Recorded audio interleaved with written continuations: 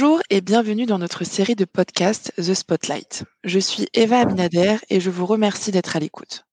Je suis avec Vincent Chaigneau, directeur de la recherche chez Generali Insurance Asset Management. Bienvenue Vincent. Bonjour à tous. Vincent, depuis le début de l'invasion en Ukraine, vous êtes très prudent sur les actifs à risque. Sommes-nous proches des points bas ? Les actions ont rebondi sur la seconde moitié de mai, mais les obligations sont encore sous pression, notamment en Europe. Un portefeuille global d'actions obligations 60-40 est en baisse de 12% depuis le début de l'année. L'indice Bloomberg des obligations gouvernementales euro est en baisse de plus de 13% par rapport au pic d'août l'année dernière. Le pire qu'il ait jamais connu depuis le lancement de l'euro n'était même pas de moins 6%.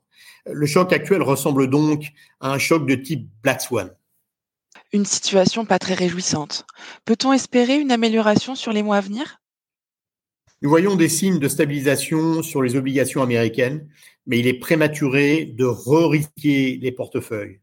Les rallyes dans un marché d'actions baissier ne sont pas inhabituels, mais les étoiles ne sont pas alignées pour un rebond soutenu. Heureusement, beaucoup de mauvaises nouvelles sont déjà intégrées, à la fois en termes de resserrement des politiques monétaires et de nouvelles économiques. Les enquêtes auprès des investisseurs tels que Sentix montrent un pessimisme extrême sur les perspectives économiques, en particulier en Europe. Les forwards anticipent un total de 275 points de base de hausse de taux de la Fed cette année, en plus du resserrement quantitatif. Ce serait le resserrement le plus rapide jamais observé depuis Volcker. Le marché anticipe également près de 125 points de base de hausse de la BCE cette année.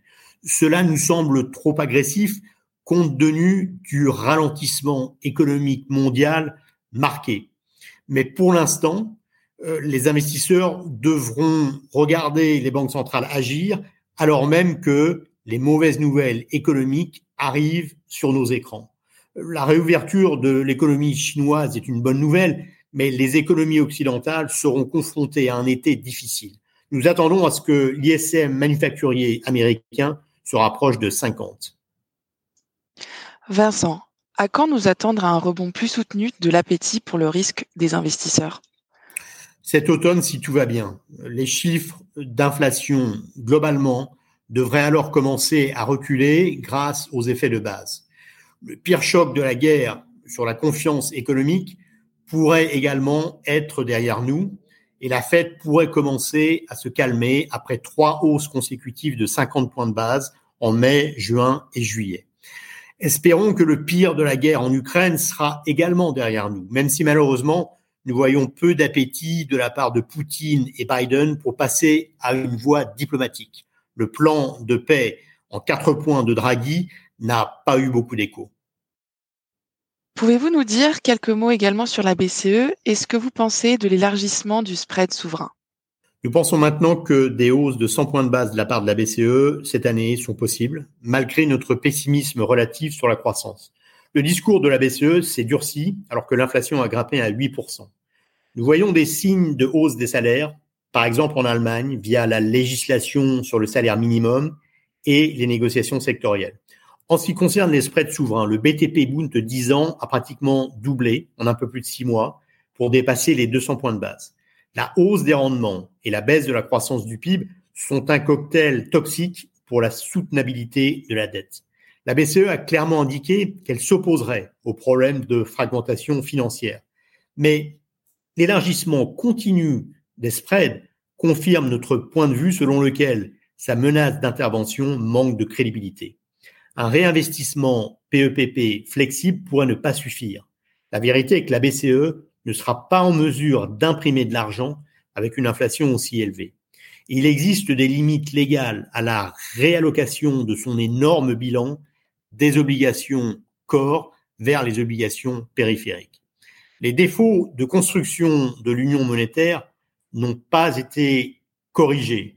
L'union bancaire est une affaire inachevée et il n'y a pas d'union budgétaire.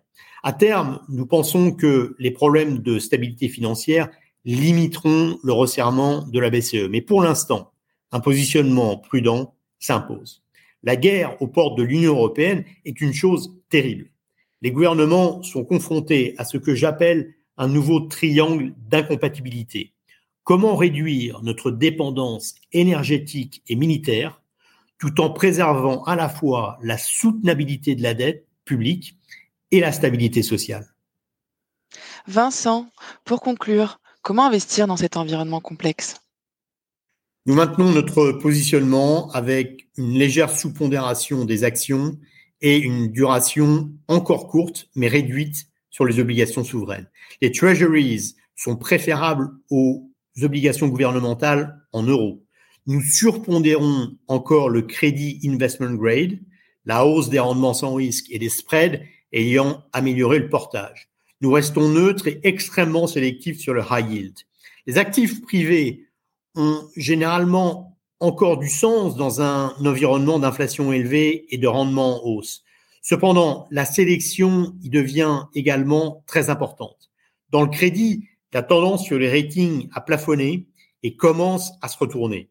Il ne fait aucun doute que les défauts augmenteront de manière significative cette année. Merci Vincent pour ces analyses et ce décryptage de la situation actuelle. Et merci à tous pour votre écoute. À très bientôt.